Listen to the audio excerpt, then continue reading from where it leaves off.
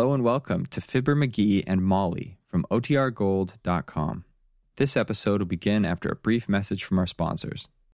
It's time for Fibber McGee and Molly.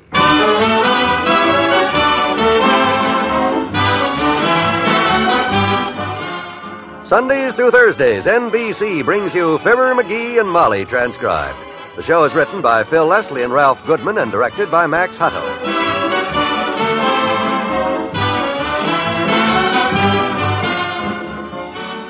Before we hear tonight's story, Fibber and Molly would like you to listen to this. Folks, I'd venture to say that most of you know what real trouble, sickness, and accidents can bring a family, especially if it's Dad who gets ill or injured. Not only are medical expenses budget-breaking, but if Dad's salary check is cut off when he's unable to work, things can be rough and tough for the whole family. We're talking, of course, about the Prudential Insurance Company's new income protection and hospital and surgical expense plan. These new plans of Prudential's are outstanding in the field of sickness and accident insurance. They've got certain protective features few other plans have. So, friends, to get the facts on how you can meet the high cost of sickness and accidents for your family, we've got a folder we want you to have. It'll give you an idea how the Prudential can tailor sickness and accident plans to fit your family needs. Just write your name and address on a card with the word sickness and accident. And send it to Fibber McGee and Molly, Box 1212, Newark, New Jersey. That's Box 1212, Newark, New Jersey. Do it today, huh? It's important for you and for your family.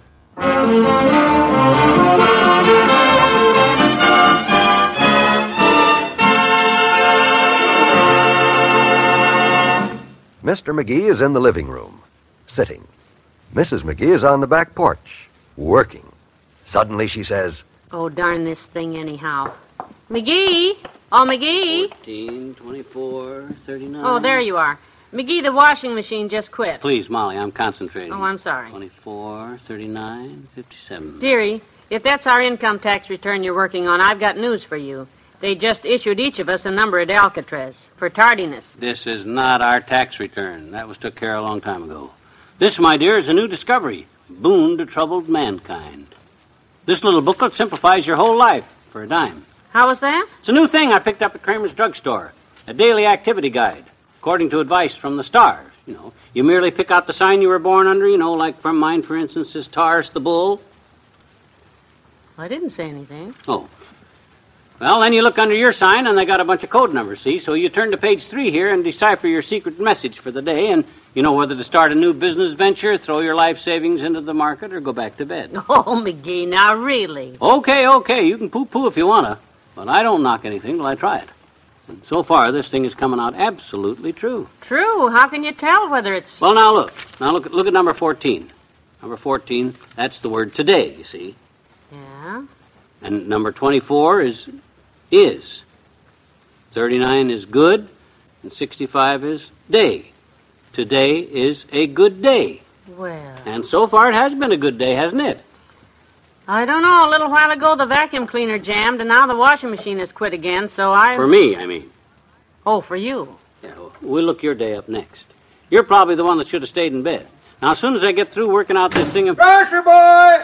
Brung your order, daughter. Okay, Mr. Oldtimer, just a minute. Yeah, you go ahead, Molly. I want to finish my forecast for today so I know what to do. McGee, please, put that silly thing away and come see if you can get my washing machine going again. I've got clothes in there and they'll get ruined. Any of mine? No, but... See what I mean? Now, how can you call this chart silly when it said today is a good day for me and everything is working out exactly as... Hi, daughter. Hi, Johnny. What you kids doing here in the living room? Living? Well, I'm trying to get himself here to leave some very important work he's undertaking and come and fix my washing machine. What's wrong with it? Looked to me like it was going real good just now when I come through the back porch. It was. Oh, a little noisy, of course. But if I had Johnny after me with a screwdriver as much as that washing machine has, I'd get pretty noisy about it myself. Ah, there you are, kiddo. There's the signal that means it's shifted to final rinse.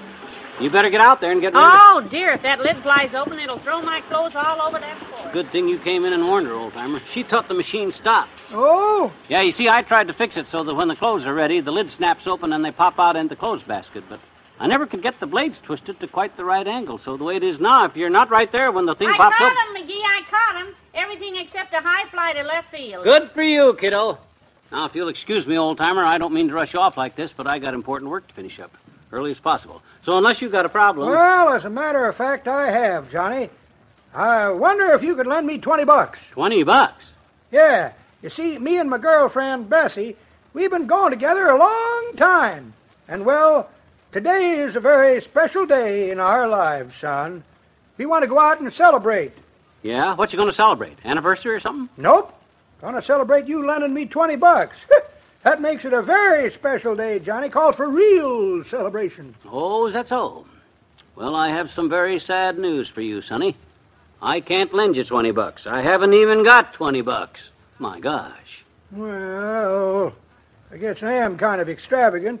We don't have to go dancing, too. I could just take her out to dinner. Sure.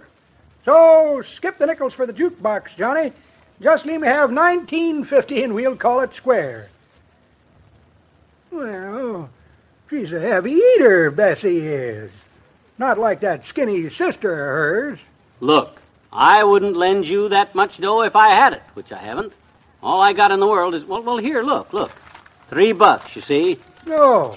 Well, in that case, I'll have to make other arrangements. Good, you go do that. So, give me the $3. Thanks. Hey, wait a minute. Why'd you grab my $3 for? You said you were going to make other arrangements. I am. I'm going to take out her skinny sister instead, the light eater. So long, Johnny. See you tomorrow. Why, that old Flynn skint.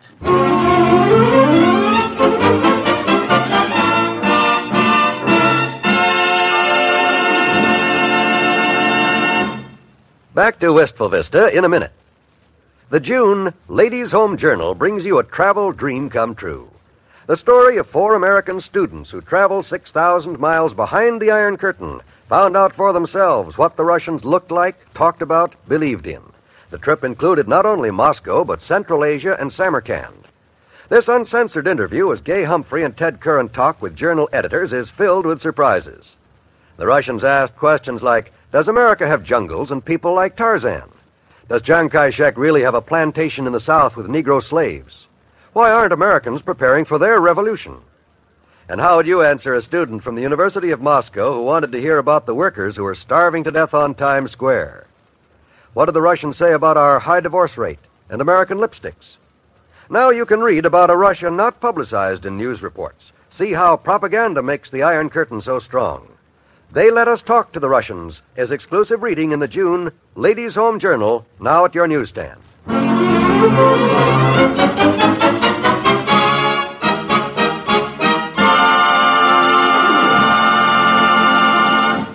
Hey, Molly, you know that $3 I lent the old-timer a few minutes ago? Yes? Turns out it was okay. Because listen to this. I just figured out the next 2 words on my daily activity chart, and what it says so far now, it says, today is a good day to lend. Imagine that. Are you still fooling with that silly thing? Still think it's silly, huh? Yes. Well, when I get this message completed and I do what it says, like maybe it says to go to a certain corner where I meet a short, dark stranger and he gives me money or something, we'll see who's silly. You go to a corner and meet a short, dark stranger and he gives you money? Betcha. Oh, that'll be the day. It's usually the other way around. Oh, Molly, just because I once bought a combination potato peeler and safety razor from a man that doesn't work... A man like that doesn't have to work, as long as he keeps meeting short, dark strangers like you. Let's talk about something else, huh? In fact, let's not talk at all until I get my activity guide for today finished. The day is slipping by, and would you get that, kiddo? And whoever it is, tell him I'm gone. You can say that again. Not only are you gone, men, but you're real gone. Coming, chum. Hold the chime. Give the bell a rest, guest. Oh, hello, Dr. Gamble. How are you, my dear? Little man home? Yes, he's in the den, Doctor, but he's extremely busy, working on a most important mathematical matter. Awfully afraid I can't let you see him today, sir. Well, frankly, my dear, I never could see him. Just dropped by to ask him if it was true that he was given an award by the College of Economics. The College of Economics? Yes, because his head is a perfect example of the point of no return. I heard that smart remark, Fatso. I heard that. I thought you were too busy to be interrupted, brain strainer. Look who's talking about heads. Ha! Did you know Doc was asked to be on TV, Molly? What? Yeah, they wanted him to be a guest on Medic because his head is shaped like a television screen. Oh, McGee. That's very funny, Sonny. But there's an old saying you ought to remember. A man who lives in a glass head shouldn't throw insults. And if I ever saw a vacuum-packed glass top, you're the one that Oh, has it. you two. You make me tired. If you'll excuse me, I have work to do. Look, Docky, you caught me at a kind of a bad time. I'm working out my daily activity guide for today, and every minute I waste... Activity guide? Yeah. You see here? I go according to these numbers under my astronomical sign here, and the secret message tells me what to do today. So far, it says today is a good day to lend. Say anything about being a good day to borrow? Why? Because you may have to borrow a car for a couple of days. Somebody just belted the daylights out of yours out in front there. What? My car? Yep, small truck. Side-swiped it, mashed your fender right down in the rear tire. What? That's why I stopped in to tell you about it. Oh, for the... Hey, Molly! Hey, Molly! Doggone the luck. Tried to get his license number, but he was Take away. Molly out there and show it to her, will you? I got to finish this daily activity guide before it's too late. Oh, that's a waste I'm of not time. moving out of this house till I get this thing done. Dad-bratted, I could have probably avoided all this trouble if I had figured out this... Hey, Molly, where are you? I'm in the den. You know that Roman candle of yours fell off the ashtray? What, my cigar? And burnt a hole in the rug big enough to stick your head through, and I may just do it. Oh, for the love of Mike. Look, the cars.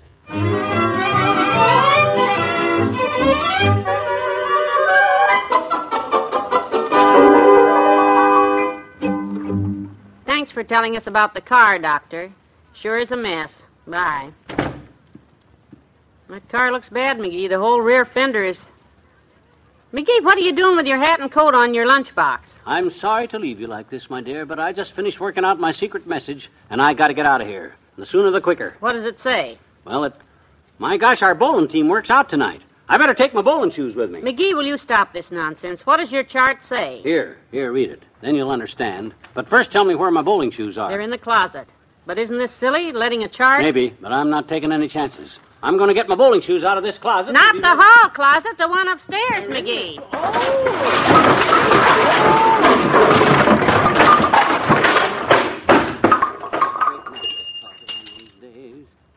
I guess that was my fault, McGee. I should have gotten the shoes for you myself. No, Molly. It wasn't your fault. It was fate. Fate? Yeah. Here. Read my activity schedule for today. Let's see. Today is a good day to lend your energies to outdoor activities. Get outside. Go sit in the park. Do anything, but above all, do not stay home. You see? You know, they may have something there. Wait, and I'll go with you.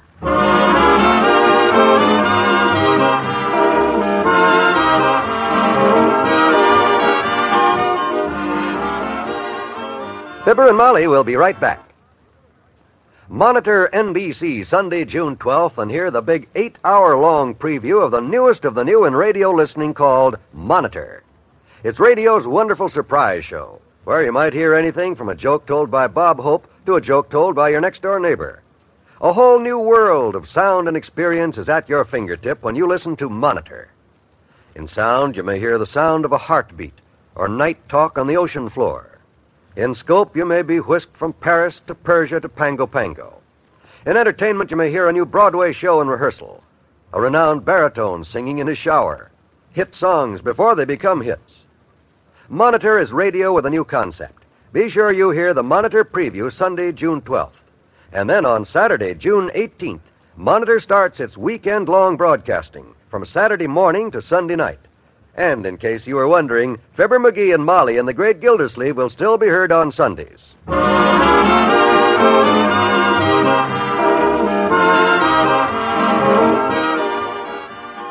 What time are you meeting the boys to bowl, McGee? 20 minutes. Well, I hope you have better luck with your bowling than you had with everything else today. Oh, what a day. Yeah, you said it. I'm about due for a good night on that bowling alley, though. Due for a what? Good night. Good night, all.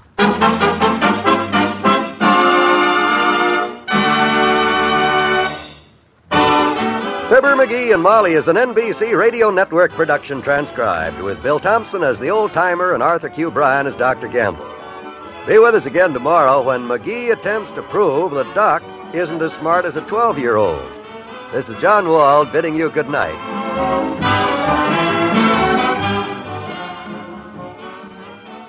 Remember to laugh with Throckmorton P. Gildersleeve tonight. That's the Great Gildersleeve on the NBC Radio Network.